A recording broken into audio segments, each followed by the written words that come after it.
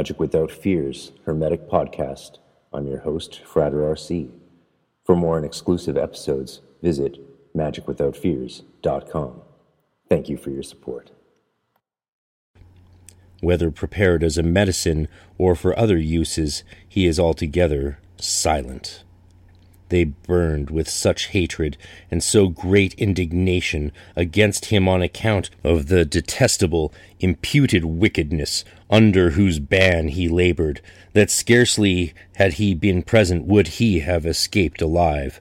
So doubtless resistance is in vain made to the fury of an enraged mob in its first violent sway. In the meanwhile, he, being conscious of his indiscreet flight from his country, being greatly anxious to know what the Queen and her counsellors had resolved upon it, desired to consult at Brielle, the crystalline oracle now brought into the country of a foreign power. I will not here fully describe every incident of the whole journey from Brielle to Krakow, nor will I refer to or remark upon the cities and places through which it was necessary to pass, since any one is able to seek those from his own account of it by Dee himself, from which how many which are principally to be noted, and which conduce not a little to illustrate the history of his life. I have proposed, in a brief abstract, to rehearse and relate, this alone being content to give warning of beforehand, that journey was to be hastened, only somewhere about 2 or 3 days were to be taken up by it, according as circumstances happened, that nothing might interpose which might hinder Dee and his associates from performing these detestable actions.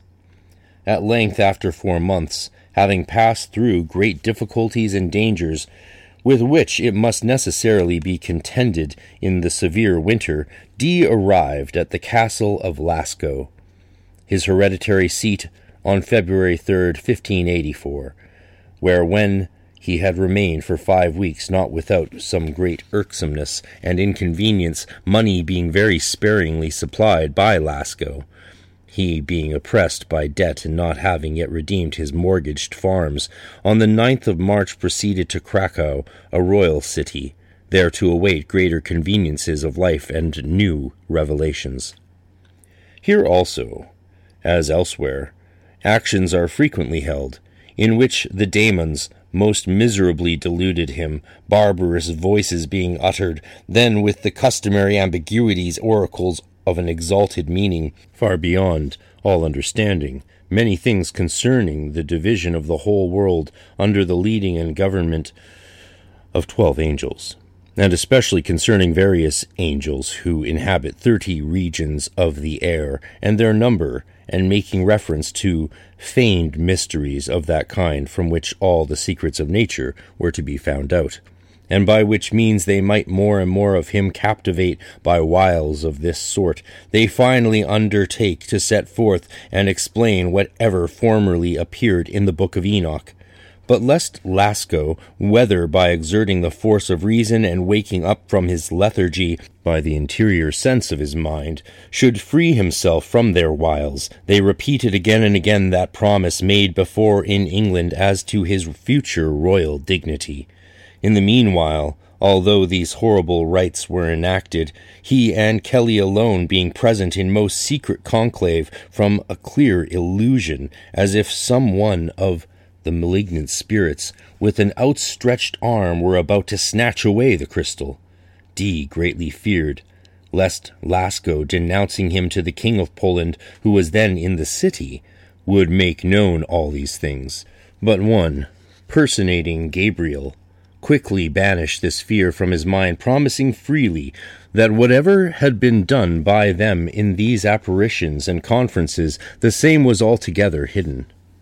But when the devil jugglers had here made no progress, nor was there any one in this city and court could give any help towards promoting their designs, or to be hoped or expected, Dee is ordered that he should in all haste be on his way to Prague, where Rudolph, the Emperor of Germany, was at that time staying attended by a most splendid train of courtiers. D pleaded, by way of excuse, that he had not sufficient money nor other provisions for undertaking such a journey, nor according to the former command could he, or ought he, to go thither without Lasco, made delay for some little time, until he and Kelly, by often repeated commands, not without reproaches, as though they had foolishly and perversely acted, by so long delaying, they unwillingly were almost pushed forward. Krakow, therefore, being left, they arrived at Prague on the 9th of August, 1584, in which, as it were, in a new scene, we shall in the next place see things altogether wonderful, performed by the subtlety of daemons. In order that D might the more speedily and conveniently comply with the commands of the spirits of going to Rudolph II, Emperor, not long after his arrival in the city he had made himself known to William de Sancto Clemente, the ambassador of the King of Spain, whose friendship he had won. After that he had revealed to him the horrible secret of the apparitions of angels in the crystal, together with conversations and instructions given during the actions related by his own hand. He sent obsequious letters to Rudolph, together with his little book of the hieroglyphic monad, inscribed to his father Maximilian, to be delivered into his hands by the ambassador who, by his earnest and solemn words as to the truth of these revelations, repeated with a wonderful confidence, had lent too easy ears by reason of the weakness of his judgment, relying upon help, patronage, and management. The emperor, won over by the letter of D, shall I rather say overcome by the persuasions of the ambassador, ordered him to be sent for to the court, prepared at an appointed time to hear that which might be for his own good, as the ambassador had taken upon himself to promise in the name of D. D, therefore, being introduced by the chamberlain, was admitted into the private chamber, and at his first approach, being benevolently received by the emperor, began his speech, the summary of which I will give here. Quote, that he indeed, although both at home and abroad, had with much labor spent 40 years in the studies of wisdom and doctrine, he had been able to search out the sought-for and investigated truth, neither from books nor from familiar conversation with learned men, wheresoever he had travelled. Then turning to the great God, the source of all wisdom, he had earnestly implored him, with continual and most fervent prayers, that he would deign to his own glory to impart to him by divine illumination more certainly to understand the nature of things. That God had at length favored his most ardent desires, and he had sent from heaven, for the space of 2 years, now beyond the half, to illuminate his mind with the science and proofs of celestial mysteries, which at the very same time he had committed to paper to last forever, which effect was produced by the aid of a crystal stone, which without doubt was of so great virtue and value that it far surpassed all the treasures of the whole world, inasmuch as in it those apparitions were made, and from which divine oracles were uttered. Then, having invoked the most sacred deity, he called him to witness that the thing was truly as he had stated, by whose command he then appeared in his presence in order to perform a sacred office, cautioning him that the angel of the Lord was rebuking him for his sins committed, that he, if he would believe in this celestial messenger, would triumph, but if otherwise the foot of God dashed against his breast, he would be precipitated from his throne. From this mutual relation being entered into, God would most willingly certainly perform all these things, if the emperor was willing to renounce his sins and be converted to God, that his throne would be the greatest and most glorious of all that ever were, and that the devil, that is, as D interpreted it, the great Turk, being delivered up as a captive, all these things would have happened by the special command of God, that nothing was feigned, no hypocrisy was exercised, that he was inspired by no ambition nor desire of wealth, that he was not deluded by vain dreams, that he was not talking idly, finally, that if he had said anything otherwise than what was fitting, he from that moment would abandon all hope of eternal salvation. This verbose and impious speech being finished, to which the emperor had given attention with a calm and gracious mind, having made no interruption to that overflow of words, without even any sign of the least displeasure, the emperor replied that he did not distrust him. Also he believed that Dee wished him well, nor was there any occasion for so great and frequent genuflections, with which he had bent himself at his feet. By which most kind response, Dee, being encouraged, superadded that he would show the emperor the whole series of actions of the angels, from the very beginning to the whole history, as in commands he had had it.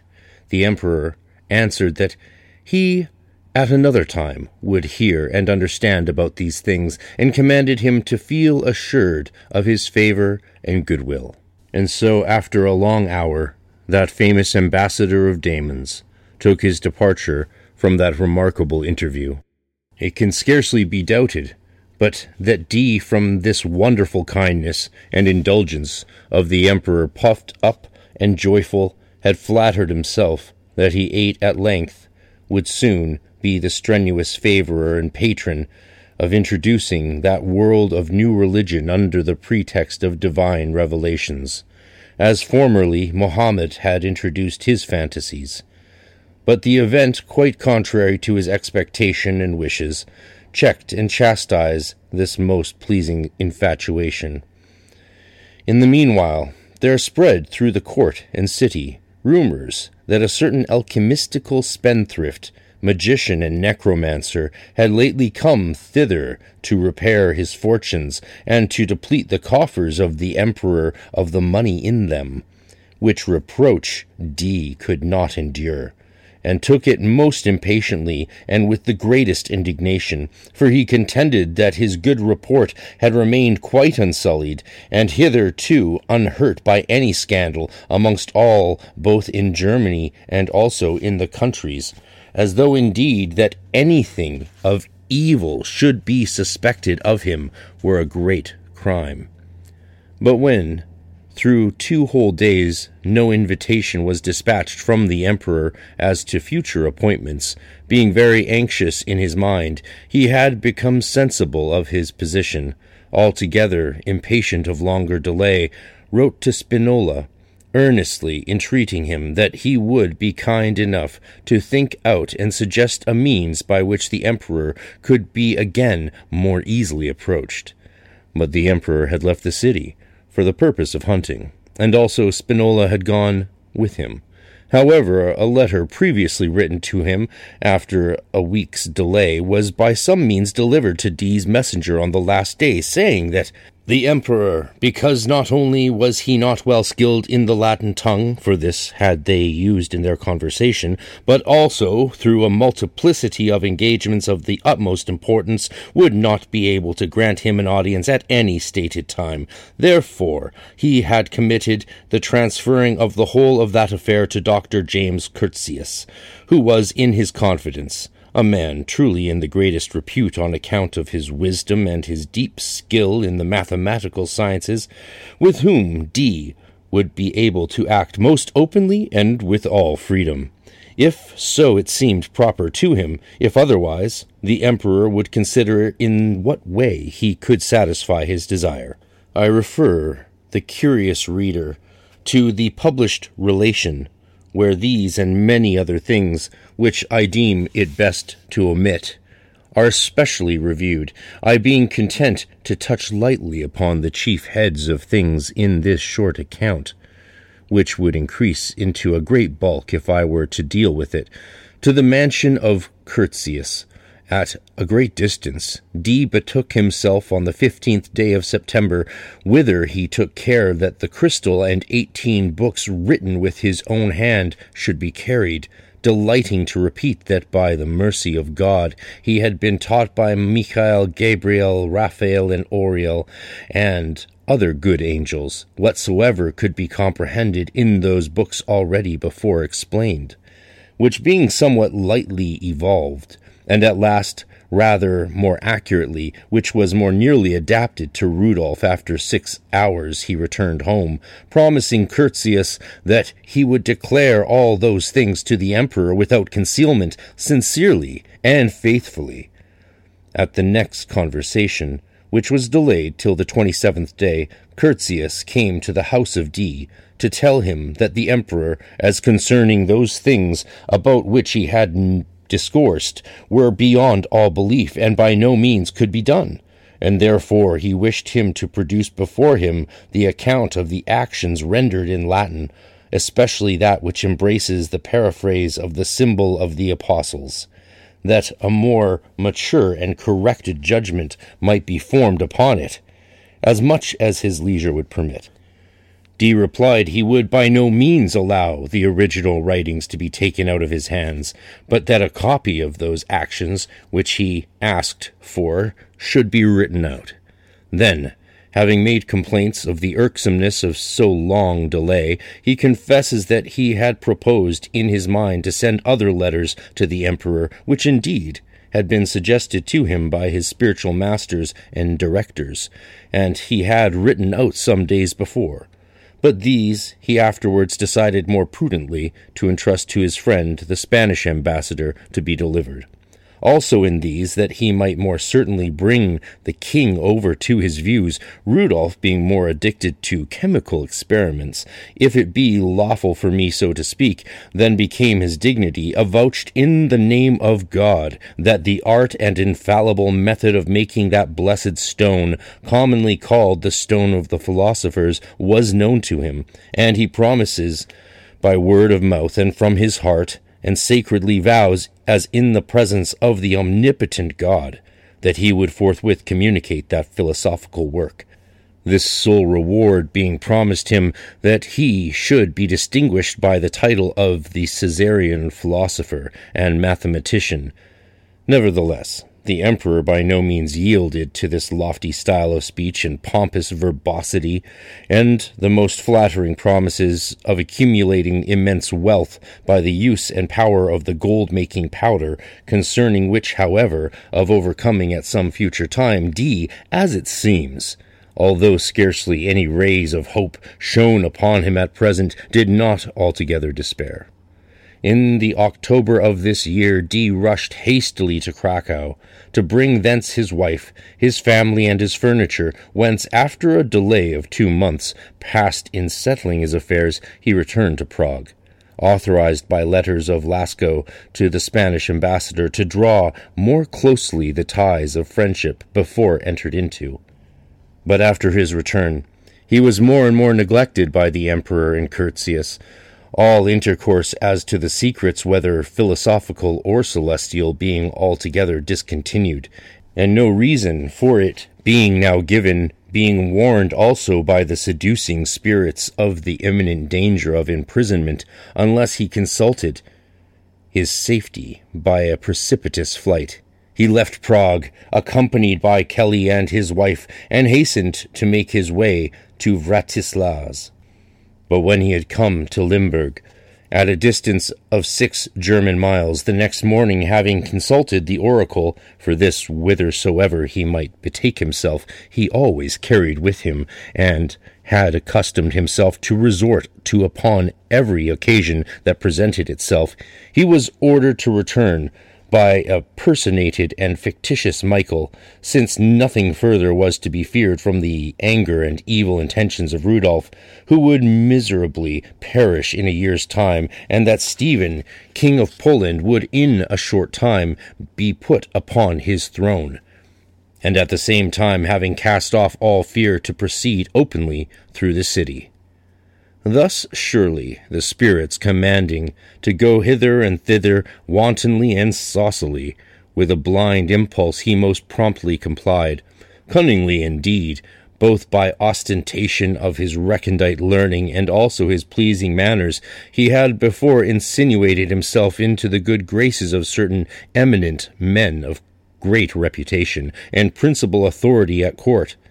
is proved by this clear indication that when his infant recently born was to be sprinkled with the sacred water, his sponsors were William de Sancto Clemente, ambassador to Caesar, the king of the Spaniards, the highest chamberlain and counselor of his Caesarian majesty, and the noble lady, the dame of Dietrichstein, de Dietrichstein, the wife of the major domo of the palace, the capellan of the emperor administering the sacred rites in the greater temple of the metropolis of Prague,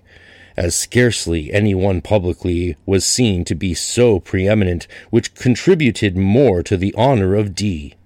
Indeed, at his request the name of Michael the Archangel was given to the infant as a grateful remembrance, as he fondly thought of the observance towards him on account of his kind dictatorship and defense. Lest D should charge the spirits with the crime of broken faith in their not revealing as yet the secret so often promised of making gold, at length Levaniel dictated a ludicrous formula involved in a great intricacy of barbarous words, of a certain chemical preparation by means of which to extract that blessed red and glorious powder, which neither he nor his secretary understood, and which, although it was veiled from all others under coverings of that sort, to them at least it was due that it should be explained. But the whole process seems to be composed to astonish and distract, rather than to inform the mind. But whilst in that very great want of all things to which he was reduced by the want of money, he sustained his languishing mind and craving stomach with these golden dreams, mater familias, perceiving that no otherwise was it possible to provide the things necessary for daily use, except by selling the furniture or pledging the clothing, now helpless in herself, is tormented in the most miserable manner. Her husband was ashamed as a philosopher to confess these domestic evils, or to reveal to the great men and others whose friendship he had most studiously sought the poverty under which he labored. This certainly was little consonant with the dignity of the philosophical profession and its course of life. He preferred to die and be killed by starvation than in this base manner, as it were, by begging, to help his very great necessity. But his wife, a weak woman, feeling the greatest misery on account of her little ones, lest they should pine away with hunger, could not harden herself with such ruggedness and obstinacy. What, therefore? She, according to her wit and shrewdness, wrote suppliant letters in her own name to pray for pity and excite the affection of the angels, whom she felt it was wrong that they should be suspected of being altogether void of feeling, to be read at the next action, that they might by their advice be shown in what way and from whom help of that sort of which at that time they were most in need could be sought for. But she, being upbraided for her rashness and audacity shown by the testimony of opposing the will of God, they answered the questions proposed amongst other things, that necessity must be obeyed, that the furniture and ornaments of the house and the garments of the body must be converted into money to prevent their dying of hunger. This consolation being added, that they wished well to her and her children, and in the end would take care of them. Then they advise her husband to hasten thence towards Poland to Stephen and Lasco.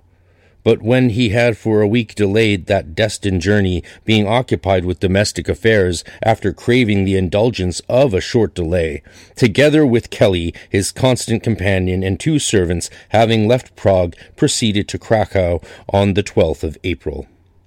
After a few days, Lasco interceding and procuring for him an easy approach, D, being introduced by the same to the presence of King Stephanus, addressed him shortly, saying, that he, having received a divine admonition, these are his very words, concerning those things which were divinely enjoined upon him, was most ready to entreat with his royal majesty, and then to relate in regular order the history of the mysteries, as occasion shall be given, from which purpose he had come thither, To whom the king, most graciously, his promise and favor and patronage having previously been sent, replied that he would take care to appoint a more opportune time for discussing those matters, certainly after a few days. It was then the time of the Paschal feast.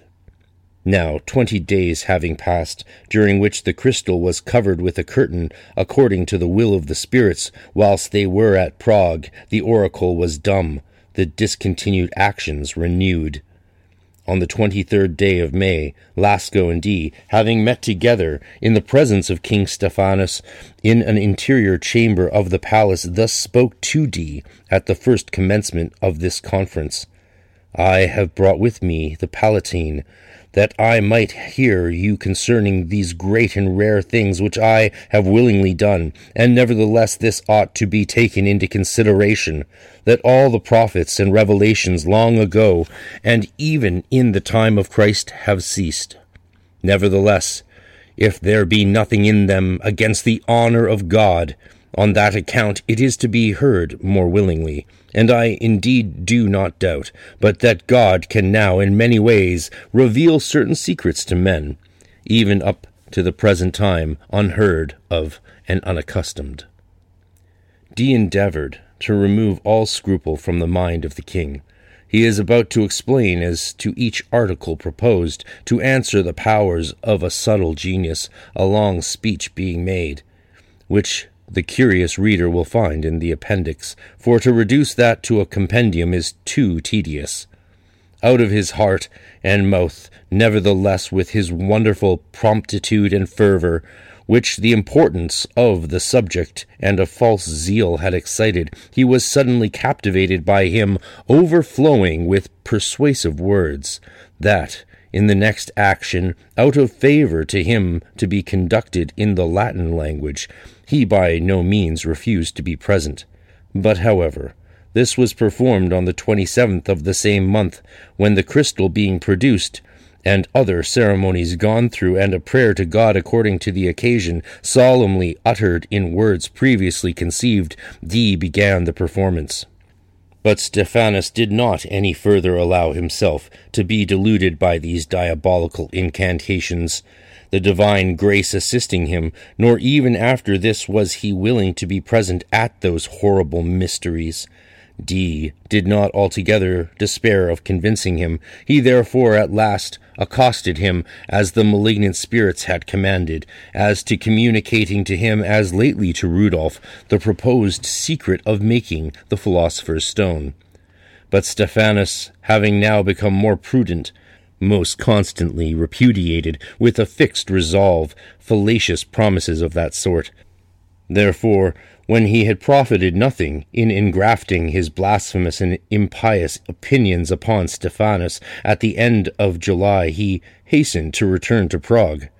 Not long after, Franciscus Pucius, of Florentine, a man of a subtle genius, brought up to literary studies and most devoted to curious arts, was admitted into this mystic society, whom, suspecting him of bad faith, and considering him to be a spy, Dee in the following year rejected and expelled him from this most sacred communion, nor was he by any gratifying and flattering epistles, nor by any professions of renewed relationship and sincere friendship afterwards to be conciliated by him. In the meanwhile, by harsh censures, mocking jests, and scornful affronts levelled at him up and down, Dee, although considered to be the great joke of the vulgar, determined to delay still at Prague, and to have a fixed domicile there, with a mind, if not joyful, at least not despondent, about to seek new friends, favourers, and patrons most carefully, for no one better knew good manners, or was more accustomed to subtleties and wiles to approaches and overcome the unwary.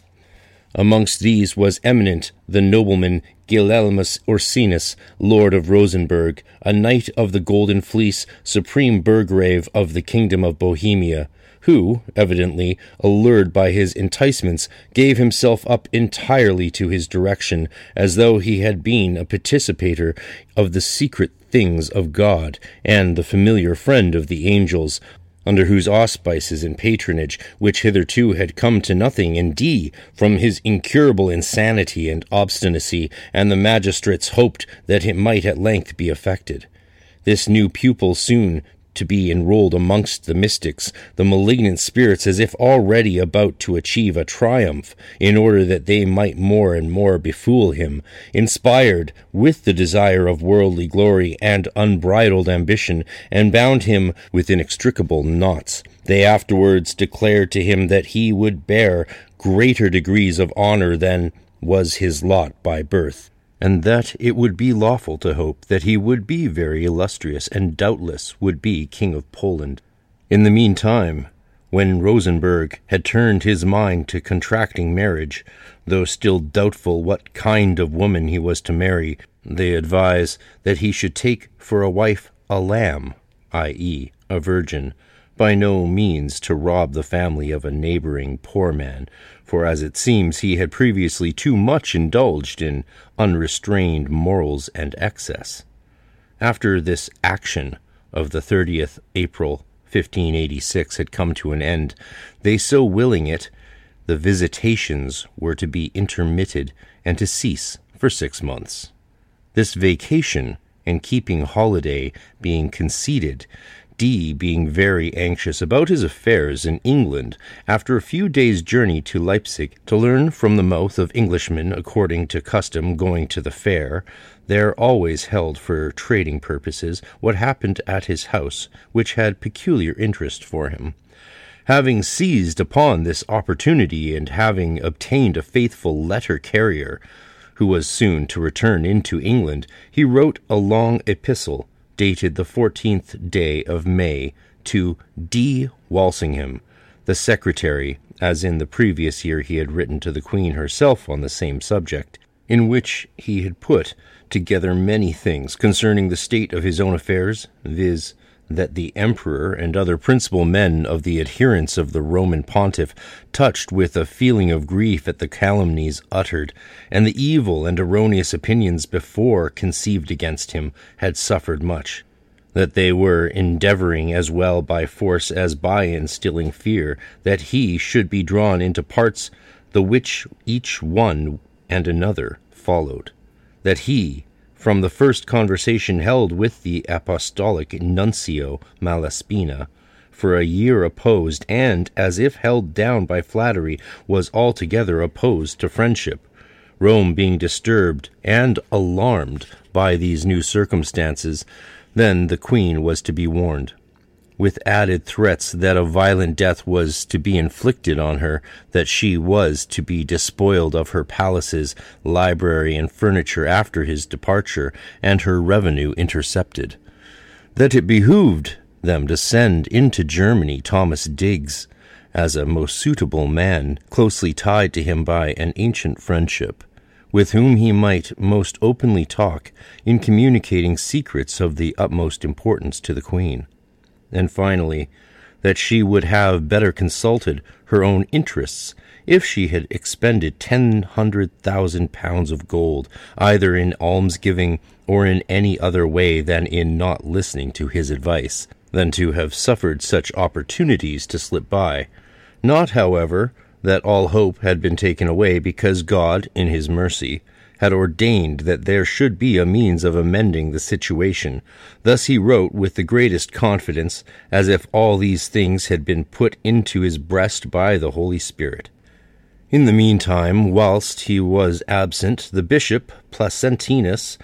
recently sent from Rome that he might succeed another nuncio, authorized by a very urgent command of the pontiff, altogether astonished at these novelties everywhere laid open, delivered to the emperor a petition in which he accused D of magic and necromantic arts, mingling with it warnings, lest from the indulgence so long conceded, either the Christian religion or the public tranquillity should be violated, petitioning also that he might be removed to Rome. But D, ignorant of the danger which hung over his head, when on his return to Prague, had learned, not without great horror and extreme sadness, and in order to avert that great danger which instantly pressed upon him, immediately sent letters both to Lord Rosenberg and also to the emperor, but altogether in vain. For neither did his supplications and intercession avail anything, nor could his piety and prudence any longer be vindicated, since to everyone it was easily apparent that delusions of that sort, unless some favorable accident happened, would spread abroad further, and would have a lamentable end. For the decree of the 19th of May, in the more secret council of the emperor, was that after 6 days Dee and Kelly with their whole families should depart beyond the territories of his imperial majesty, under the danger of undergoing the extreme penalty if they contravened it. All his belongings being packed up, he with the greatest haste made his escape beyond, in a safer place, to take new counsel, what now in the matter it would be most fitting to be done in this inconvenient and troublous time. Having proceeded to Erfurt, a city in Thuringia, in that city he was about to hire a house. Then he received a denial from the senators, to whom the report of his exile had come, they fearing such a guest. Permission, however, being yielded of staying there until he could more conveniently find another. Hither also came Pucius, having first had a conversation with the nuncio, from whom he had received a written safe conduct, in which he undertook that Dee and his constant companion, if they were willing to go to Rome, there they should be treated with all humanity and charity, according to the plighted faith. After a month or thereabouts applying to them, having before spoken many things as to the benevolence of that nuncio towards them in their entering upon their journey to Rome, many arguments being brought forward, and especially this reward, of which he wished him persuaded that God, in a certain action, had declared that they were to go to Rome. But Dee was not so foolish as to fall headlong into the trap laid for him by this spy. It would evidently here be tedious to mix up the altercations carried on by both parties. But when the perfidy of Pucius began to be more and more apparent to Dee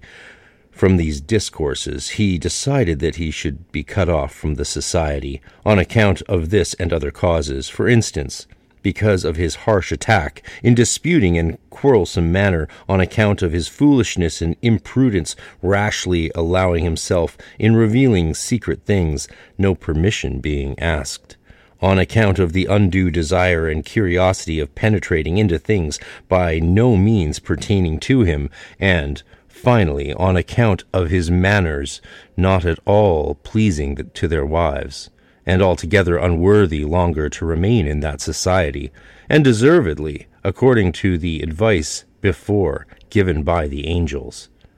But lest it should render him altogether estranged from him, he committed the letters to his care to be delivered to the nuncio Castellus. Afterwards, changing his mind, he took calmly their ignominious banishment, being comforted both by the letters of Rosenberg, and also assisted with money, and having obtained such a patron and advocate, and being in very great favor with the emperor, he determined to nourish a good hope in his mind concerning a future return into Bohemia, which at length, by his repeated intercessions, was partly effected, the decree being so far revoked that Dee was permitted to return. Only thereafter he was to remain within the borders and circuit of the lands of Lord Burgrave, nor should he wander elsewhere and beyond.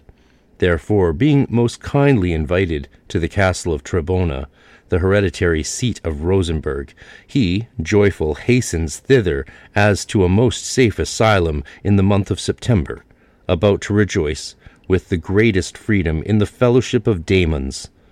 now for so long a time discontinued. The 6 months being finished, during which by the order of the magistrates no apparitions had been made, the accustomed actions at last began to be renewed, in which the daemons, making sport and amusement with vain promises, they bewitched Rosenberg, he being much more excited by these horrible mysteries, and from the too great good nature of his disposition, no longer being master of himself, a compact doubtless was to be entered into with him, and the celestial mystery also to be revealed. Were there any doubt from which he could not easily be freed, for instance as to the Polish succession, and the means by which that kingdom might be more easily obtained, of making gold, by whom it was given, of the powder, and whether anything as to that treasure was to be communicated to Caesar, or he should meet with other things of the most serious importance, Dee directed him, when advice was to be asked, to call upon these oracles, that he might be most certainly informed how he ought to conduct himself. Dee proposed that these questions, and others concerning the use and multiplication of that powder, divinely given, as he believed, and also concerning St. Dunstan's method of making it, also to certain private and domestic circumstances, before read from a written paper before the oracle. But it is evidently tedious here to recount the crafty and ambiguous responses, solutions, and advice by which they played upon his vain foolishness. So, according to his custom, Dee, fascinated by the diabolical lies, was hardened into embracing and retaining his errors and dreams. I will not deny that he had been so far pure from base wickedness, that he had been zealous for probity, earnest in prayers to God, that he had practiced great holiness and reverence for the Christian religion in the midst of these illusions by which he was circumvented. But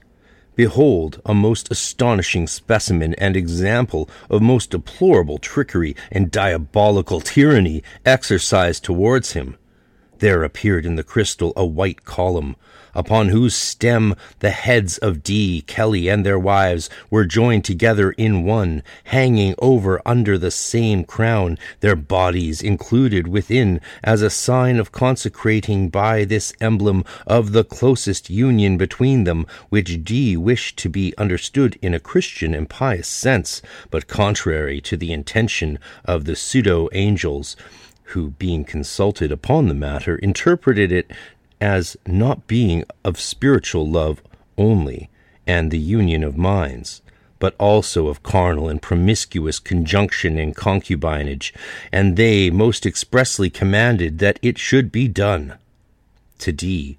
it was dreadful, saying that it would be a manifest violation of the divine law and the gospel, but being reproved, he dared to doubt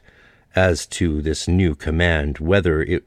could be from God. At length, after a long dispute, he ceased. His wife, being made aware of this proposition, trembled, ready to weep, vowing she would never consent to such an infamous deed, but being overcome by the subtleties of her husband, the secret counsels of God, so deluded she felt, almost unwilling, she decided to obey. In the meantime, when they were struggling against it, nor could be easy in their mind by repeated commands from their preceptors, and especially from him personating Raphael, yea, and even by Christ himself, which things are horrible to be said, that the advice of the angels was dictated and delivered by the angels as a trial of their faith, asserting that it had gone forth from him, but by no means the doctrine which referred to them alone and ought to be published to other mortals. And that which they call lawlessness or iniquity is to be followed out and done with joy, because of the high authority commanding it. For thus he most impiously blasphemed, these four being incited to enter into this solemnity with God, subscribing their names the 3rd of May, 1587, they entered into the pact, deprecating the anger of the offended deity, inasmuch as they had not consented to it from lasciviousness and the lusts of the flesh, but solely out of regard to the divine command, from faith and obedience, even as Abraham had formerly done in the proposed slaying of his son. Oh, what deplorable stupidity! Oh, execrable insanity! It would seem incredible that a man well instructed in the Christian religion, yea, even imbued with only a slight sense of moral virtues, should have been so nearly blind that he was not able to see so far as the furthest chord of his foolishness and madness, unless D had committed it to writing, explained with an ample commentary, and made clear by wonderful circumstances. So much indeed was he ashamed of this promiscuous intercourse that more certain and sure precautions should be taken lest it should ever become known to any one of mortals.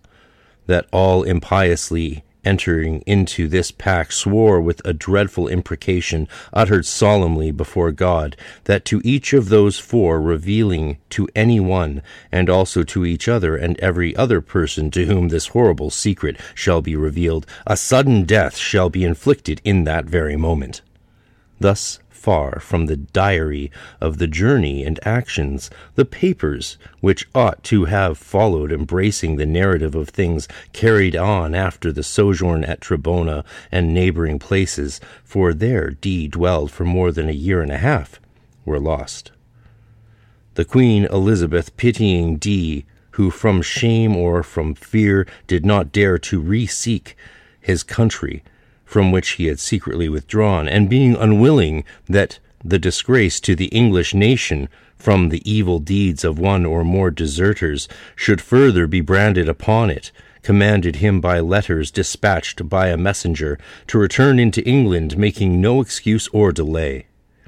But he, being most desirous of seeing again his native soil and his domestic hearth, which, by the favour and indulgence of royalty he was now able to do, joyfully hastened the journey, and having passed the great dangers and defrayed the expenses, at the end of the year of 1589, after an absence of 6 years, he happily reached his house at Mortlake. But D, after his return, not without experiencing grief, saw on the one side that the memory of things done before had not faded out of the minds of those in whom he had previously noted it, suspicions but little, whilst he was absent, laid to sleep, now at last break forth and burn again, atrocious calumnies and charges brought against him at court, scoffs hurled at him on the highway, from whom, if by chance it had happened, boys playing in the streets were wont to run away as if frightened, as though it were from a magician, whom in English we call a conjurer. The prelates also and other ecclesiastics were greatly incensed against him because of the unlawful arts to which his youthful years had devoted himself. On the other side, diminished revenue, no reparation as yet made from the loss inflicted on him by a tumultuous mob, domestic affairs becoming worse, that he, though at his first approach received by the Queen with a smiling face, was not as yet a partaker of either an annual pension nor of any rich appointment. Finally, soon to be deprived of all support to nourish his family, and about to perish of hunger, unless the benevolence of the Queen and of friends presently relieved him with money sent privily, for which reason, that he might more conveniently obviate these evils coming upon him, in a supplicating petition of the 9th November, 1591, for that being worn out by a tedious expectation for 3 years, and forced to do something, he most earnestly besought of the Queen, from which he showed that she would vouchsafe to appoint 2 or 3 commissioners, who themselves, by justly representing his circumstances, might know them by a rigid searching out and examination. She consenting and ordering it, 2 most honourable men, John Woolley, secretary of the Latin letters, and Thomas George of the Queen's wardrobe, after 1 week or more appeared at Dee's house, to whom he read a compendium. Note, the manuscript is extant in the Cottonian Library under Vitalis C. 7, which I had found whilst occupied in compiling the catalogue of that most celebrated library. From thence I took care it should be copied by my amanuensis. Hence the first opportunity of describing his life was derived, being at that time altogether ignorant that another copy of his autograph was extant elsewhere, previously made by him of his life and studies during the space of 50 years, and methodically divided into chapters, with documents, proofs, and testimonies to the truth of things, and when it was necessary, it had to be made from books, letters, and papers, laid out on a table and brought forward before them, in which everywhere remarking his deservings of his country, his literary abilities, and the Queen herself, and the promises so often repeated, made in vain and violated, of the loss which he had sustained from the pillaging of his house and library, and from the present almost dearth of all things, at length, in the name of himself, his wife, and 7 children, he most humbly and earnestly beseeches that they would be willing to intercede with the Queen, that out of her clemency and kindness she would give relief equal to this intolerable evil. But neither the Queen, nor her counsellors, nor the bishops, from the prejudices nourished in the depths of their mind, conceded anything to these importunate petitions. Dee, therefore, having a clear insight as to whence that severity took its origin, in order that he might clear himself of all impeachment and suspicion of magic, under which he labored, took care to send written apologetical letters to the Archbishop of Canterbury at the beginning of the year 1595, in which he asseverated in the most solemn manner, under the danger of the damnation of his soul, that he, in prosecuting his studies in philosophy, had hitherto used, and was now still using, the sole good, lawful, honest, Christian, and divinely prescribed reason and method, for under this name of philosophy it so far pleased him to conceal his impious curiosity, that long before he had been accustomed to boast himself as being a good Christian philosopher, that he made this defense, not so much that the mouth of the barkers being shut, he could set himself to meet the foolish, impious, and false rumors, calumnies, and fables spread everywhere through England, as that he might by that means satisfy good and honest men from his long curriculum of studies, and from the series, number, and arguments of his books written during 40 years, which he here recounts. Notwithstanding, not one word does he say as to his intercourse with spirits, whether in England or beyond England, and he craftily conceals his books copied with his own hand concerning the doctrines and revelations of angels. Otherwise he had openly disclosed his own folly and madness, that of one who had allowed himself to be so stupidly imposed upon, as well as the impiety of one who dared to ascribe those horrible secrets contained in those books to God and the good angels, whence to no one ought it to appear wonderful, if from this persuasion, although most false and most foolish, fastened upon his inmost marrow, that he fell into that madness, to that startling oath, by which he vows the eternal perdition of his soul, unless he shall have spoken the truth, which he was forced to employ in defence of his injured good fame. But the Queen, whether softened by this specious defence, or rather touched with pity towards an old man now verging on 70 years, whom she was accustomed merrily to call her own philosopher, now reduced to extremities with his numerous family, promoted him in that very year, by letters patent to the government of the College of Manchester in the county of Lancaster, Hugo Bellatus, his predecessor, being a little time before promoted to the episcopate of Chester. Here he lived for 7 years, not only comfortably, but magnificently, with great fame indeed, but not equally good, inasmuch as he was harassed by malignant censures and infamous suspicions from the study of secret philosophy, which he continually kept before him.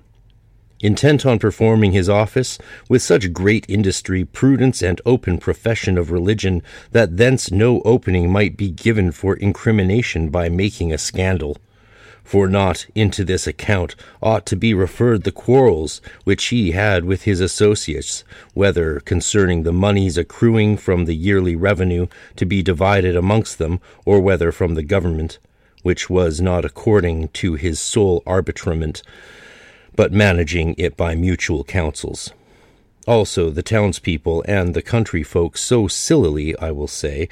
deemed him to be so much above the ordinary run of mortals, that they believed that any in that part of the country were obsessed or tormented by the wiles of witches. They flocked to him as to a most potent exorcist, imploring his good help, until the praise of the common people being turned into a reproach, he repudiated altogether this power over daemons ascribed to him, in the meantime kindly advising them that in the providing for overcoming such great evils for relief they should go to consult the ministers of sacred things.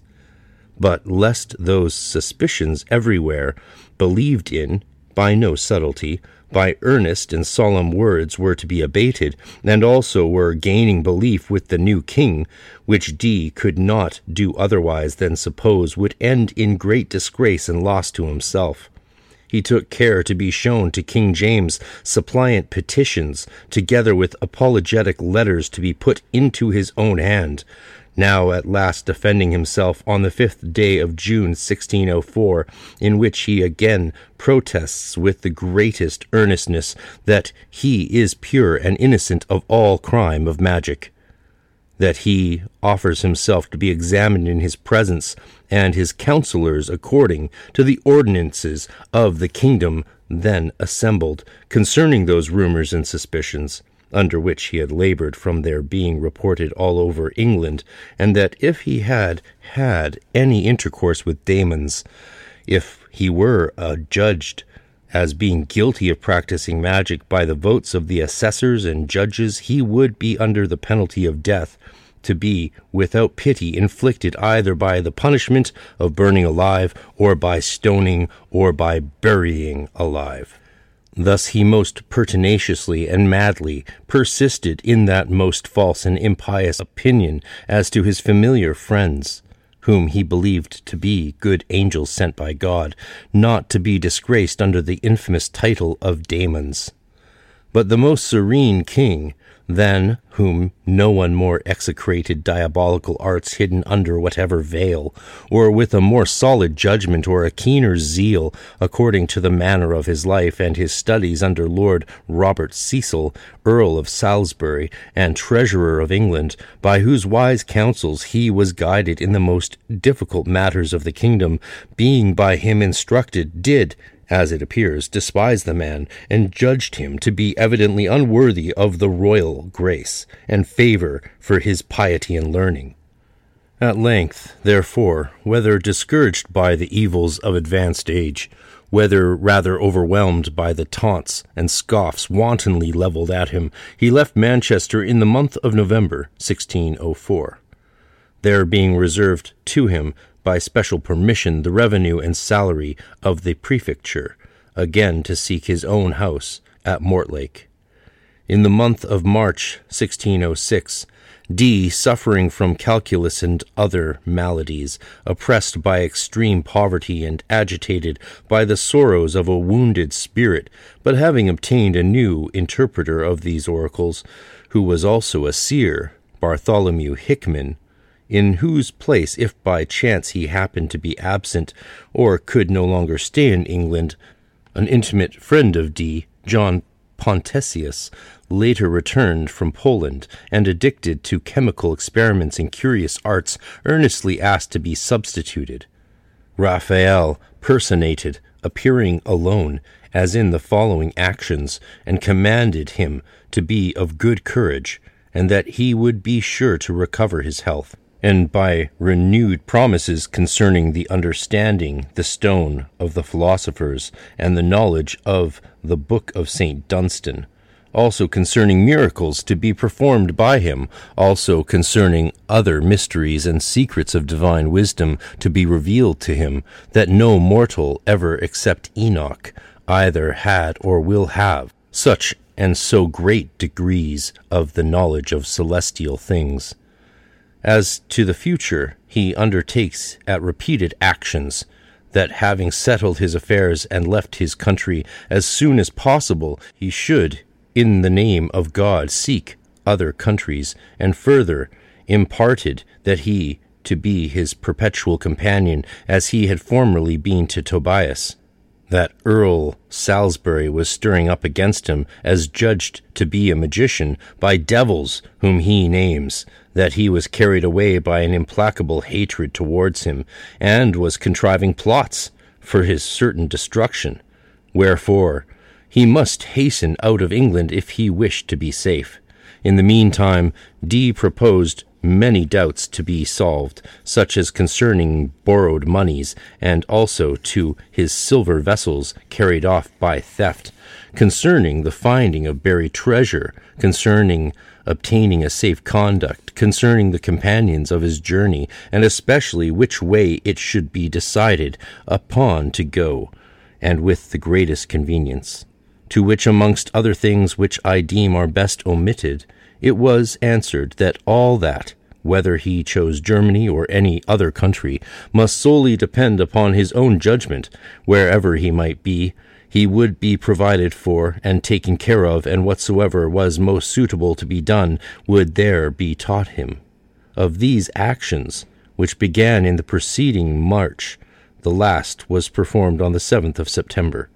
But not long after, whilst he was preparing all things necessary for setting out on his journey, the most miserable Dee, as yet confined to his own house, his disease increasing more and more, completed the course of his life in the 81st year of his age. Thus, indeed, by those fatal illusions in which he had bound up his mind for 50 years without any perception of his most deplorable foolishness, he seems to have been killed, and lies buried within the chancel of the parish church, of whose fabric, both in repairing and ornamenting, he had well deserved. His name, which will remain to all posterity, some will read with honor on account of his very great skill in mathematics, others from a consideration for human infirmity, and making excuse for his too great credulity, will pity him. But others, on account of his impious zeal and earnest endeavor to bring a new religion into the world, will hold him in hatred, horror, and execration. Thus far have I described, briefly indeed, and closely, the history of the life and studies of John Dee. But when many things which help to illustrate both, lest the series of the narration everywhere mixed up in them should be interrupted, I have purposefully and providentially omitted those I will recite in this appendix, as in a more convenient place, and also in a short compendium. As to what relates to his paternal lineage, Dee could boast that he was of a noble and ancient family, having its origin in Wales, if he properly enumerated amongst his ancestors Roderick the Great and Hywel Dda, i.e. the good princes of Wales, and both of the highest fame with their own nation, and then Rhesus, of immortal memory, and other men of great renown in a long series, if faith is to be placed in a genealogical chart produced by him, continued even down to David, the great-grandfather of our John.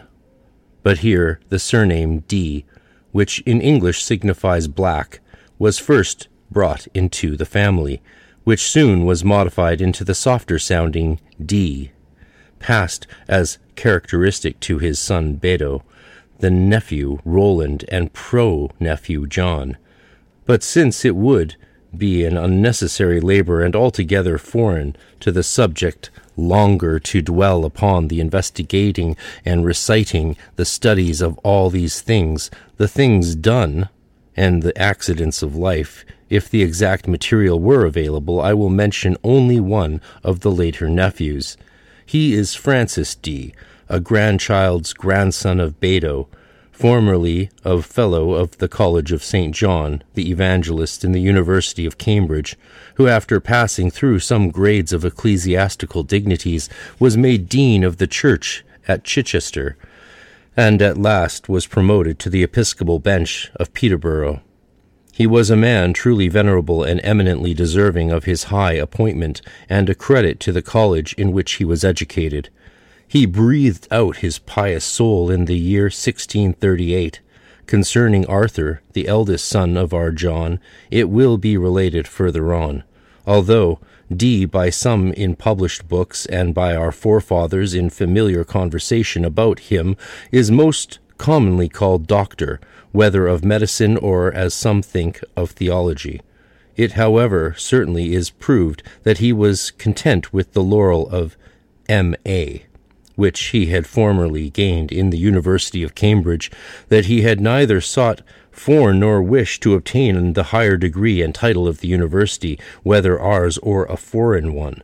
In the records of the college, of which he had chief charge, as to the income pertaining to the elocutions, as is shown by the register, he is always called Master of Arts. Nor is it prejudicial to this statement that in the parchment roll in which the names and the family crests painted in a long series are contained, from Thomas Lowere,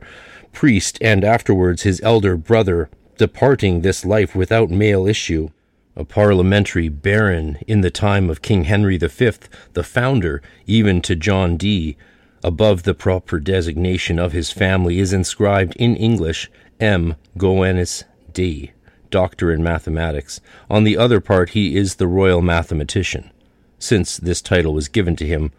honoris causa, conferred on him because of his passing skill in the mathematical sciences, never by any public authority, by which the professors of other faculties are distinguished with doctorate. Now, D sometimes calls that crystalline globe the show-stone, or scry stone, sometimes the stone of manifestation, the sacred stone, also the mystical stone, and finally the receptacle. After the operations, note the Latin word is actio, we now call it seance. At Cambridge, a public controversy is now called an act, probably from this word actio. With it, there very often appear on the opposite side of it a golden curtain, sometimes also a white veil, both produced by the contrivance of daemons. He had most foolishly believed that this stone had been given into his hands by an angel. It will, therefore, to no one appear wonderful that a short time before his death he called his celestial gift his gem, and held it in the highest honor and reverence. Lest therefore it should be touched as it were by impure hands, when it was necessary to remove it from one place to another, or from the roundness of the material might fall on the floor, or from the smoothness of the glass this accident might happen, he took especial care to have a small mechanical contrivance made of gold in which it might remain fixed in a frame exactly fitting it. Assurance indeed being first given in concise words that no evil spirit to whose deceits and illusions it might have been liable should enter into it, when Kelly would have preferred to hold conversations with angels outside the crystal, floating, as it were, in the liquid air and balancing themselves. For this reason D forbade it, lest deceit might be practiced from it, although he afterwards confessed that a certain daemon in the form of a huge Molossan dog of a black color had appeared within it, pretending that he was a good angel, whom therefore with revilings he called the infernal dog. But with these doubts often entering into his mind, and as often vanishing by the guile of the daemons, by the renewed promise of the feigned Michael, that no unclean thing should ever in future invade that vessel, D falls back into his former madness, although soon after a certain daemon of that sort, in whom the people of the earth will be cursed, i.e., the Antichrist, as he interprets it, appearing in the crystal, made himself visible. In the next place comes to be noted mensa foederis, in English league table, or table of covenant, whose whole fabric he largely describes as to its form and dimensions, together with various lines, figures, and dimensions and characters, especially as he had been taught by Gabriel. Besides, that figure which occupies the center of the table, composed of oblong squares, in each of which cut crosswise unknown characters are engraved, being always the same, is called sigillum Dei, never to be looked at but with the greatest reverence, upon which in all operations the mystical stone was to be placed. That very table, which we may truly call magical, exists to this day in the Cottonian Library, nor will there need any further description of it, whose likeness engraved in brass before the history of these operations was written, was published by Dr. Casaubon. To this table appertained a peculiar sacred, as it is called, apparatus, that is to say, a coverlet, a white linen cloth spread over it, a desk, a candlestick, a wax candle burning at the time of operation, a shrine in which red crosses were interwoven, all of which were kept, as is the custom, in the oratory, devoted to these horrible mysteries, which it was not lawful for any but the initiated to enter, if we give willing ears to their fables. For when a certain servant of Lasco had broken violently into the chapel of the house at Mortlake, destined for these uses, on account of the impious profanation of the sanctuary, the angry avengers of these violated rites foretold that he would be drowned after a few months. Besides that famous crystal above mentioned, which is called the first sanctified and principal one, there appears to have been another very like it. It is reported that he also made use of other glass globes, smaller in form, which are in frequent use with the Magi. It is believed these were supplied privately to Dee, but whether made by art or whence they were brought, not any one, as far as I know, has shown in any published work. If we contemplate his morals and the external course of his life, not anything disgraceful or dishonorable can be alleged against him, seeing that he was sober, of a sedate disposition and quiet manners, free from all luxury and gluttony, most desirous of what is just and good, kind to the poor, easy of access and courteous to his neighbors, whose disputes he was wont to moderate and determine, both of the contending parties appealing to him as to a wise arbiter. Frequent in attending public worship and in prayer, a strenuous asserter of the articles of the Christian faith, in which all orthodox Christians agree, burning with zeal against heretics condemned by the primitive church, and inveighing most sharply against Pucius, who called in doubt the virginity of the Blessed Mary before the birth of Christ, although he was not so scrupulously anxious about the controversies between the Romanizers and the Reformers as to the remaining heads of the doctrine, but that in Poland and Bohemia, where that religion is dominant and flourishes, he thought it was lawful for him to be present at the Mass and to communicate. In England, as before, so after his return, he conformed to all the rites of the English Church. All, therefore, not without cause, will wonder what a man endowed with such gifts and moral attributes could have lapsed into such madness as that with which he raged. But what I have said above, and it seems here necessary again to repeat it, is that an immoderate desire of wisdom and the undue love of the science of the secrets of God and of nature rendered him especially liable to these illusions of malignant spirits. These he acknowledged as being his masters and teachers. He solemnly gives thanks to God for the vocation and election peculiar to himself to this blessed state and condition, and he prays God that he may be worthy of such sacred visitors. Certainly, this impious and fallacious opinion had sunk so deeply into his very marrow that they were good angels, that by no reasonings By no arguments could it ever be plucked out. Kelly, being wiser on this matter, who sometimes expressly asserted that they were daemons, and often, indeed, being doubtful in his mind, was unwilling to have any intercourse with them, yea, and refused all further disturbance from the sealed-up tablets, but as often reproved by Dee because he had distrusted these celestial revelations, and offered his soul as a pledge and a bond, with importunate prayers and supplications, with great difficulty, and in a manner unwilling, yet brought back to that impious office which he again undertook.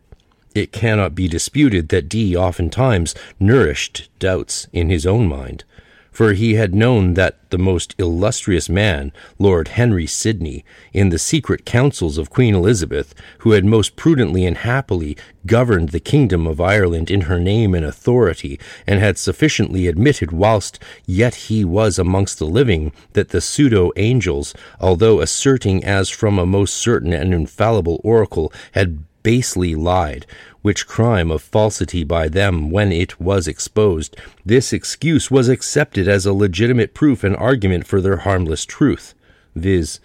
either that Kelly had badly understood their words, or that some malignant spirit, whilst they were absent, occupying the glass globe, had dictated this fable and lie. He easily resumed his favorable opinion of these impostors. The miserable Dee had known and been convinced by very many examples, confessed that evil spirits were accustomed to operate in others, by which wonderful tricks he was played upon in a horrible manner, and also that apparitions of these had before been made in his own crystal, in which they enacted wonderful and jocular sports, like those of mountebanks and jugglers, of whom one habited as a ridiculous and silly daemon. He himself called a liar, whom, having pronounced by way of reproach the proverb, quote, "It behooves a liar to have a good memory," ordered him to depart thence, and nevertheless he most foolishly decided that all these things had been put forward by the fraud of daemons, desiring to instill into his mind by a subtle artifice scruples as to the truth of these actions.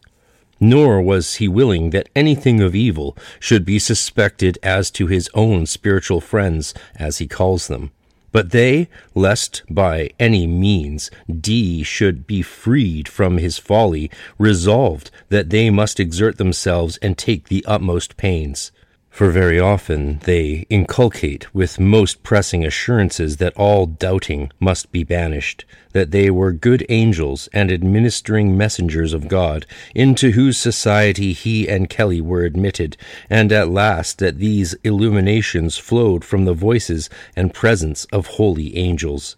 Yea, pseudo-Uriel, to make his faith more sure, having invoked the name of God, swears that he is the true Uriel, the light and servant of God, concerning these divine revelations made to himself and Kelly, whom he said were prophets, and sanctified for the coming of the Lord. They must continue in the surest belief that whatever should be communicated by them would certainly come to pass, nor that one smallest letter of the prophecy shall perish, and also that from these books the true doctrine of the apostles and prophets could be collected. The same thing said also the pseudo-Raphael. So long as heaven and earth shall last, the memory of these operations shall never be obliterated. Also pseudo-Gabriel, that this doctrine delivered, and to be delivered to them was ordained, to be in use amongst all nations, even to the end of the world. Dee, induced by this most false persuasion, not carelessly, not rashly, or by a sudden and precipitate impulse, gave himself up to these actions, but with a pious, and, as it seems, a sedate disposition, and approached them prepared with a sober mind, and if sometimes any remarkable action were to be performed, at which was present Stephen, King of Poland, by his confession that he might have a peaceful and clear conscience, and might be rendered more fitting to receive these celestial mysteries, first performed, he communicated thrice in the Paschal feast, proceeded always by a prayer to God, with pious ejaculations and wishes interposed, and at the end with a solemn doxology, and rendering thanks to the triune God. Now then, by what wiles and subtleties the daemons deluded him, which, before I only just pointed out, I will here more clearly show, in order that to Dee, eagerly panting after the secrets of divine wisdom, the impostor angels might with greater and more certain success ply their wiles,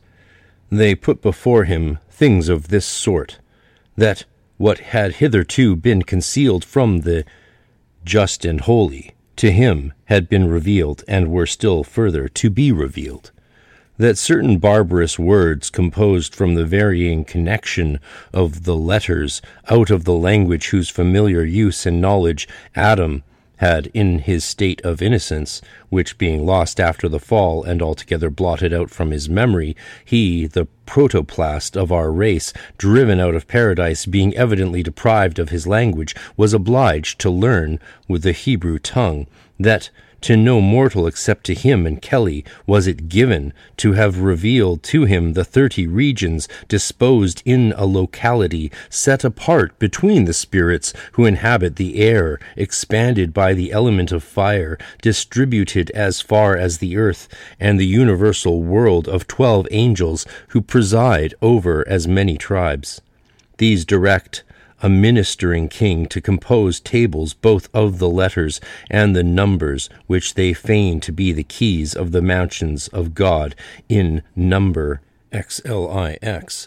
in which the mystical words of the angels are contained, whence also the perfect knowledge of the creatures of God and the Kabbalah of nature were to be learned, to whom, being opened, the fitted angelical keys were to be delivered, the book of Enoch, covered all over with mystical figures, and withdrawn from human sight into darkness, embracing the true use of the creatures of God and of the whole earth, in composing which, an angel, directing and instructing him, he labored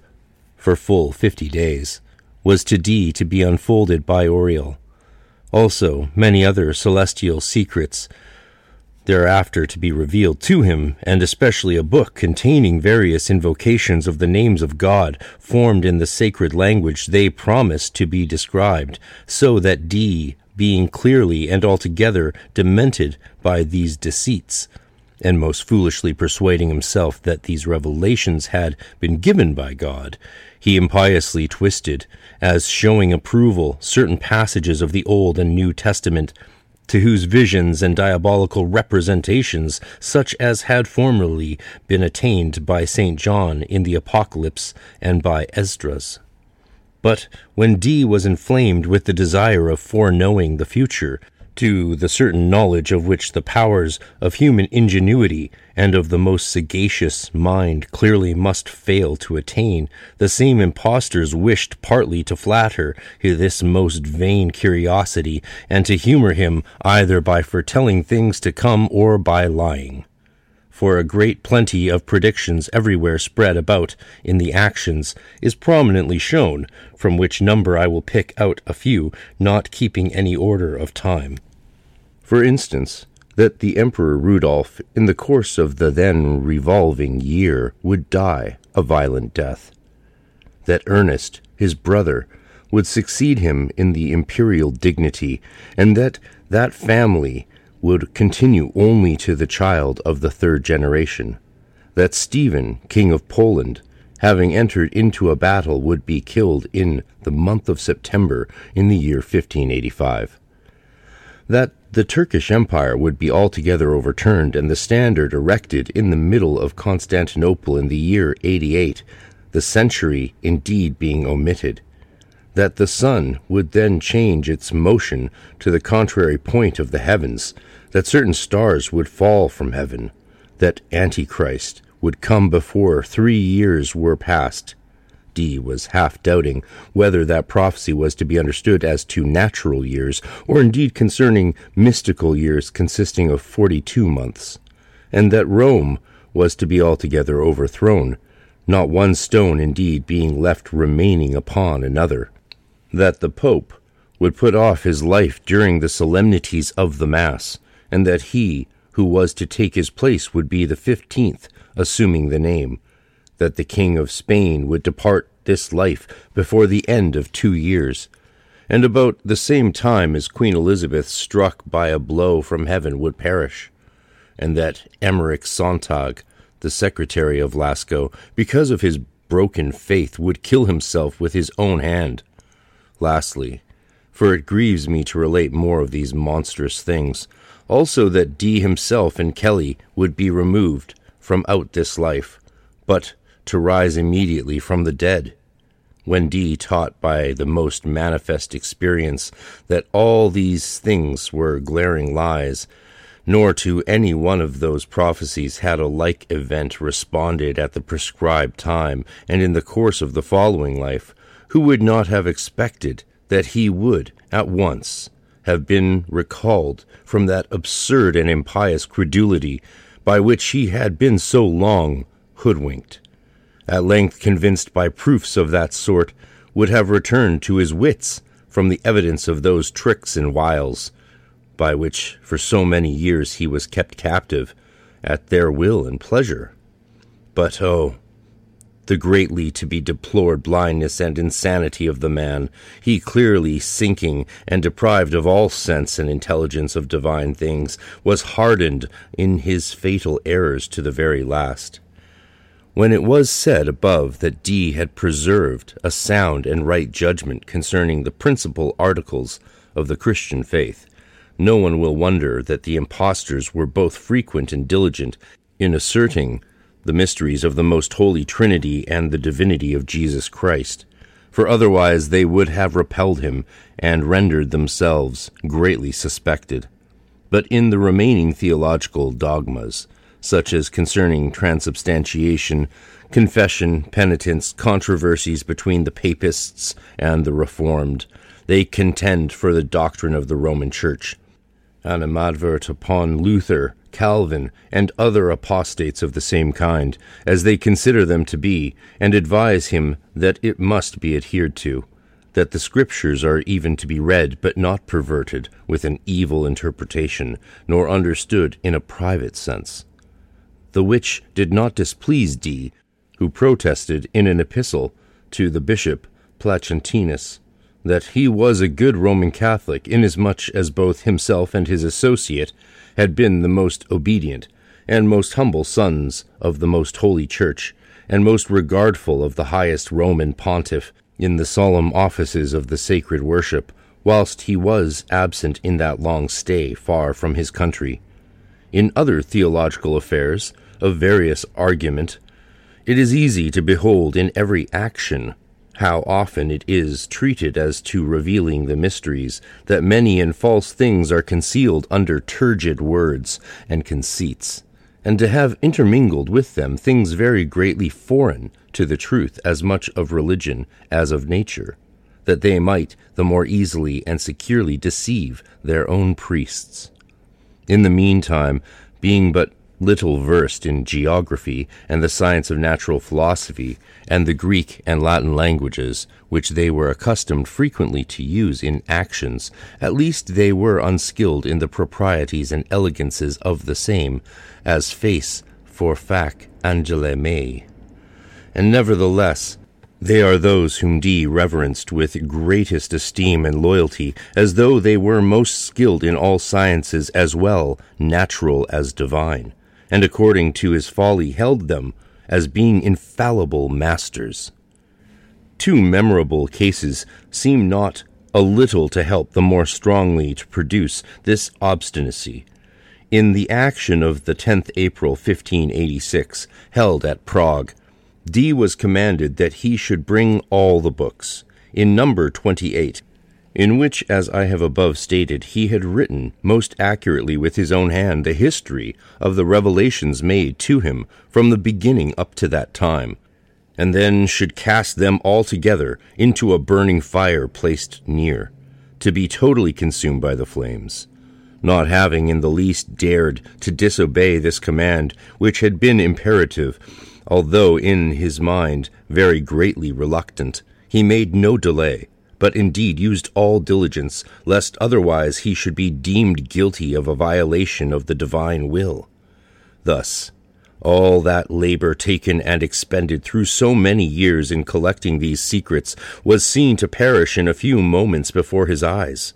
Without doubt, Dee deplored his irreparable loss with grief, with groans and with tears, as though it were the manifestation of the angry deity. All hope of regaining the same revelations, or of obtaining new ones, vanishing and being cut off. Nevertheless, on the 19th day of the same month, being advised by a spirit in the form and dress of a gardener who dressed the vine upon a neighbor's house, being so clothed that he might descend thither with Kelly after they had sat together for a short time in a convenient place, Dee, seeing close by a sheet of white paper blown hither and thither by the wind, running hastily to catch it, found 3 of the burned books strewn on the ground under an almond tree, viz., the Book of Enoch,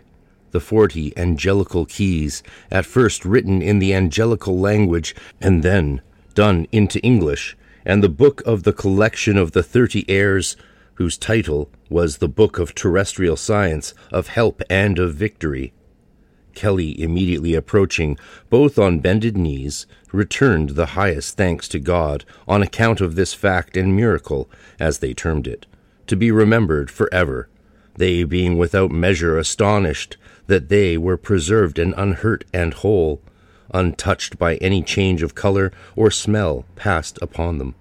Soon after, Kelly, the same spirit gardener going before him, first of all to the house, the gates of the offices, as it is shown, opening of their own accord, and there being led to the furnace from him, with his face towards the door, brought back all the rest of the books, except 1 or 2 soon to be restored, reached out to him from behind, and received by Dee, who was awaiting the result of this apparition. All these things Dee immediately set down in his commentaries, all this circumstances being most accurately noted, and in the following July transmitted to the above-named apostolical nuncio, the principal heads, and a summary of this extraordinary event. Another supernatural occurrence, or by whatever name it may be called, which happened to Dee whilst he was staying at Trebona in the year 1587, is as follows. And now, a word from our sponsors.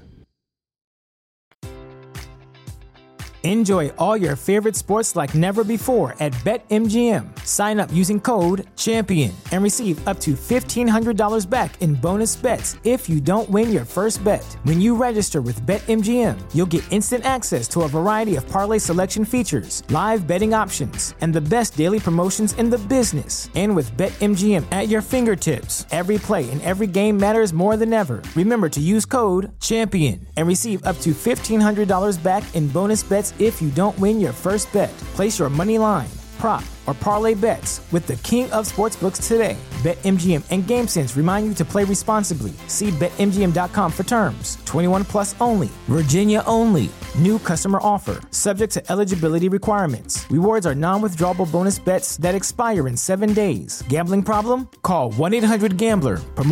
Promotional offer not available in Washington, D.C. While we cannot control whether any ads get put in the spots allocated, we thank you for listening to those that do, since they help keep this project alive. You can also get ad-free content and bonus content and videos and a private webpage by subscribing exclusively to magicwithoutfears.com for only a couple dollars a week, or $6 a month, or $50 for the year. It helps a lot, plus you get emails about other exclusive things. Thank you very much. Whilst he, on the 24th day of April, was at an action in his oratory, that principal crystal, concerning which he was accustomed to boast as though it were a celestial gift, together with its golden support, was carried off by a certain spirit, being a little before elevated on high. But after a month, Dee and Kelly walking in the garden, the latter saw 2 spirits, near the banks of the river, fighting with swords, of whom one scolds the other, because of his neglect of an office enjoined upon him as to restoring the crystal, and orders him to replace the same under the pillow of the bed of Dee's wife as soon as possible. The order was so given, which Dee, having understood, rushed instantly to his bedchamber, and having searched the bed in which at that time his wife lay ill, having removed the pillow, with glad eyes saw and found his precious crystal. Thus, by these frauds and tricks of the daemons did he allow himself to be stupidly imposed upon. It hardly seems to be doubted that some portion of the gold-making powder must have helped Dee and Kelly, but whence they obtained it does not so clearly appear, for neither the former nor the latter ever attained to this wonderful art, although both, being most studious of chemistry, either by their own industry or instructed by seducing spirits, had endeavored through many years to find out. They say, and not indeed without some likeness to and appearance of truth, that in digging amongst some rubbish in a field in Somersetshire, belonging to Glastonbury Abbey, they had formerly found a certain vessel in which that powder was enclosed, near it being placed a book full of hieroglyphical figures,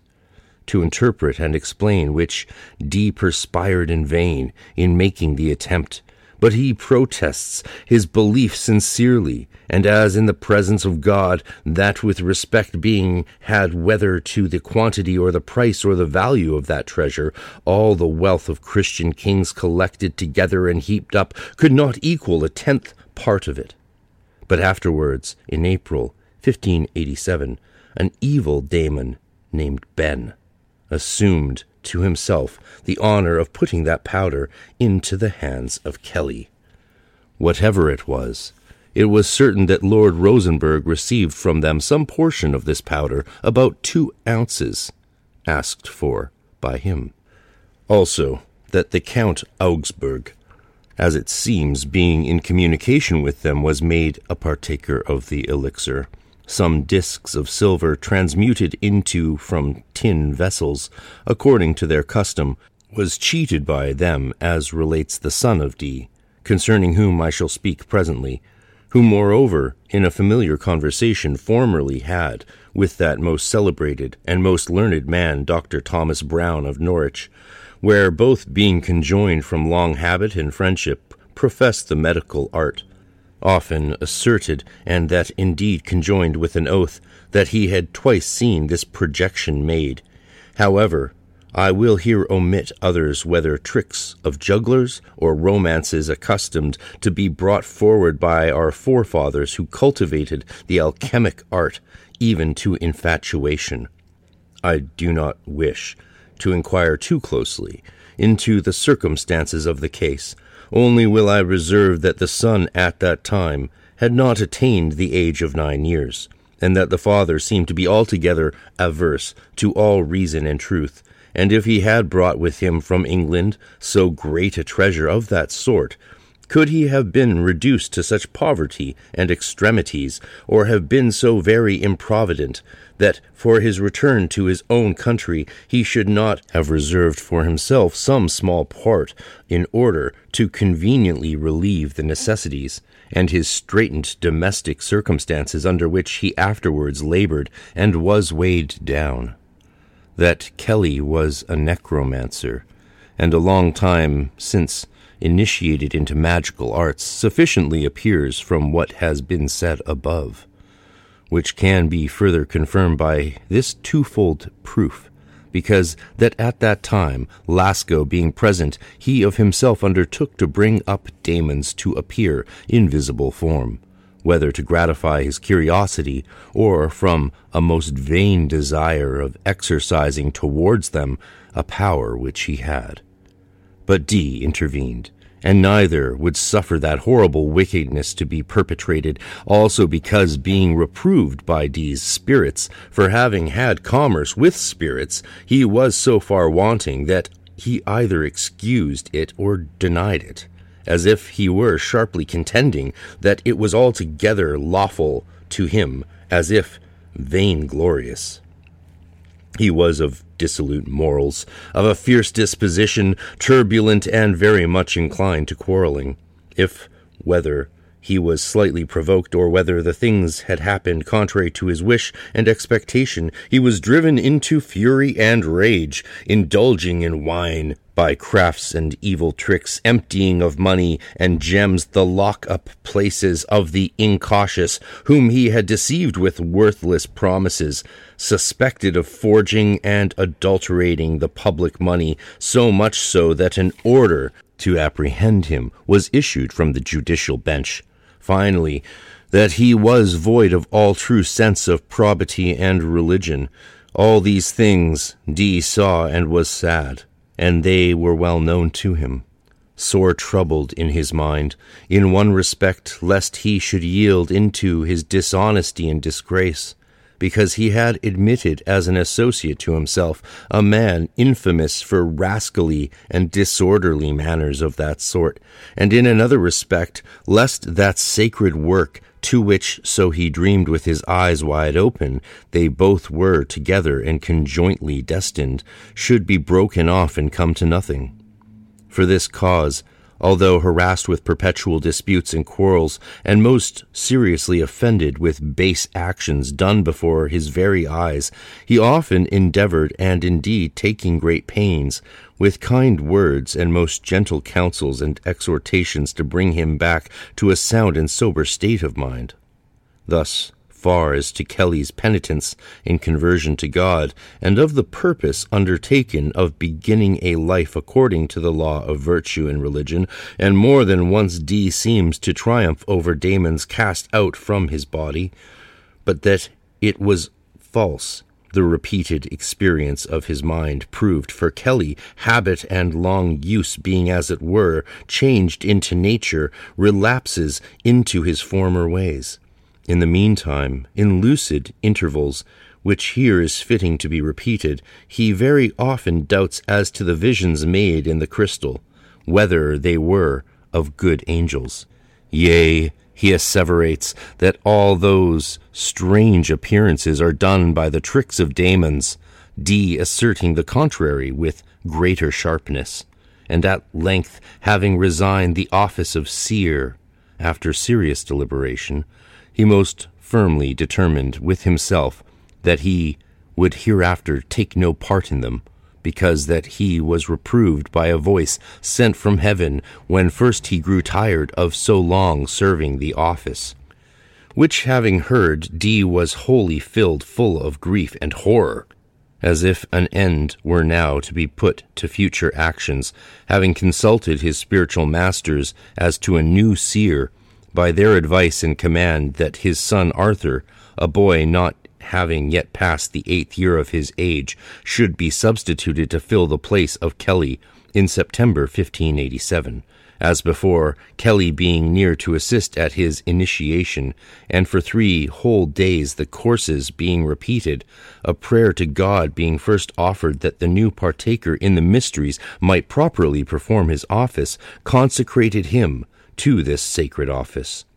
but altogether vain, for those spirits whom Dee calls the faithful servants of God, although invited, by no means appeared. At length, on the 3rd day, by a wonderful good fortune, or by divine direction, are the words of Dee, Kelly approached them, no apparition as yet having been made to the boy, and resumed his resigned office. Soon after followed that execrable action concerning the allowing the common and promiscuous concubinage of the wives, which I have above related. Kelly was forthwith unwilling to accompany Dee, about to return to his own country, whether conscious of his crimes or having conceived a hope of repairing his fortunes by a longer stay. On that account he quickly hurried to Prague, in order to conciliate the favor of Rudolph. It is rumored to have been because of that powder of projection,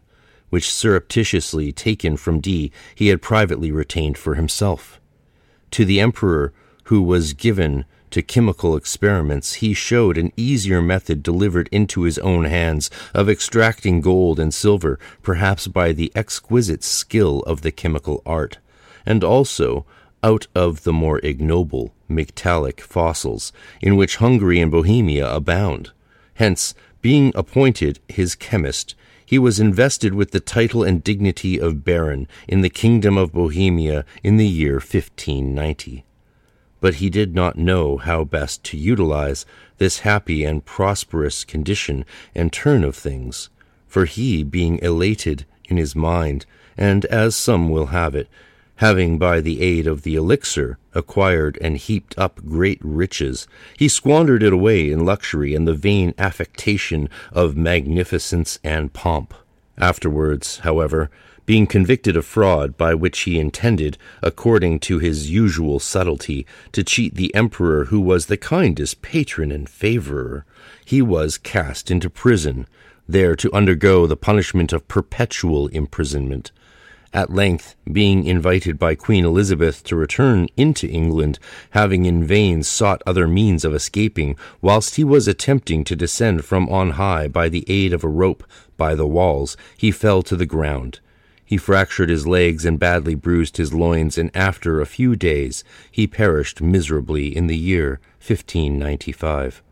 It remains that I say a few words about the eldest son, our Arthur John, caring but little for the rest of his numerous family. He, having made a marriage with a most excellent lady sprung from a noble family at Manchester, during the time of his father's governorship there, his judgment maturing with his years, he devoted himself wholly to the studies of medicine and chemistry, never afterwards to be neglected. A short time after, being very capable in genius and learning, and being desirous of travelling, he was recommended by the most serene James I, monarch of Britain, to the Muscovite Caesar, who had asked for an English medical man to be sent out to him there. He stayed in that palace for 18 years, with the highest reputation. After his return, being enrolled amongst the sworn medical men of his most serene King Charles I, he had his fixed dwelling during the following years of his life in the city of Norwich, and there, having completed a life of more than 70 years, he underwent his last day about the year 1650, and lies buried in the church of St. George. Whilst he lived at Moscow, he composed in the Latin language, in the year 1629, a little book, in which are contained notes of especial value, gathered here and there from the writings of St. Dunstan, Artephius, Raymond Lully, Arnold de Villanova, Ripley, Daston, Bernard Count of Trevisan, and other select and most acute masters of the Hermetic philosophy, who had already obtained the perfect knowledge of that grand secret of nature by their sublime genius and indefatigable industry, aided by a divine inspiration, whilst their sons and disciples merely chatter about it. All this he did in a regular, distinct, and digested method, with corollaries annexed to each chapter by way of explanation, to this purpose that those studious of this divine art, as he calls it, and in searching out the secrets of nature, indifferently hidden, as was their custom under the veil of parables, enigmas, and equivocal phrases, and that they might be directed better and more easily in finding out and making that most eagerly desired stone. Thus, it wonderfully pleased him, and he gave himself up to forming, and during his whole life favoring those ideas, so that he told a certain well-known chemist, a Hungarian by nation, on his leaving England, that he certainly had it in his mind, unless the inconveniences of old age had interposed, for this sole cause, that he might make an attempt at, as he loved to speak, the solemn process of this great work. Elias Ashmole took care that this chemical collection, concealing the name under an anagram and giving it also the title of the Anglican Mercuriophilus, should be published in our vernacular speech in the year 1650. In this preface, heaping up magnificent praises upon the author, as if, in publishing this excellent fruit of genius and industry, he had bound to himself for ever all the lovers and pupils of the spagyric art. In the meantime, I cannot sufficiently wonder that Dee, the father, had not shown to a son of so great hope, and in his childhood initiated into those horrible rites. When he had grown up to manhood and seemed fit to be the hearer of those mysteries, the writings, the actions, and embracing consultations held with spirits, nor had allowed them to be read by him. For neither did any one of those declare that it was known to him, Dr. Brown above mentioned being present, unless, perchance, it may be said that he soon after his return from Bohemia had hidden those relations under the earth or elsewhere, never to be brought to the light again during his life, unless if they appeared by some accident, under that pretext and from clear proofs of that sort, he should be condemned to capital punishment according to the rigor of the law, as a magician and propagator of diabolical doctrine. Enjoy all your favorite sports like never before at BetMGM. Sign up using code CHAMPION and receive up to $1,500 back in bonus bets if you don't win your first bet. When you register with BetMGM, you'll get instant access to a variety of parlay selection features, live betting options, and the best daily promotions in the business. And with BetMGM at your fingertips, every play and every game matters more than ever. Remember to use code CHAMPION and receive up to $1,500 back in bonus bets if you don't win your first bet. Place your money line, prop, or parlay bets with the king of sportsbooks today. BetMGM and GameSense remind you to play responsibly. See BetMGM.com for terms. 21 plus only. Virginia only. New customer offer. Subject to eligibility requirements. Rewards are non-withdrawable bonus bets that expire in 7 days. Gambling problem? Call 1-800-GAMBLER. Promotional offer not available in Washington, D.C.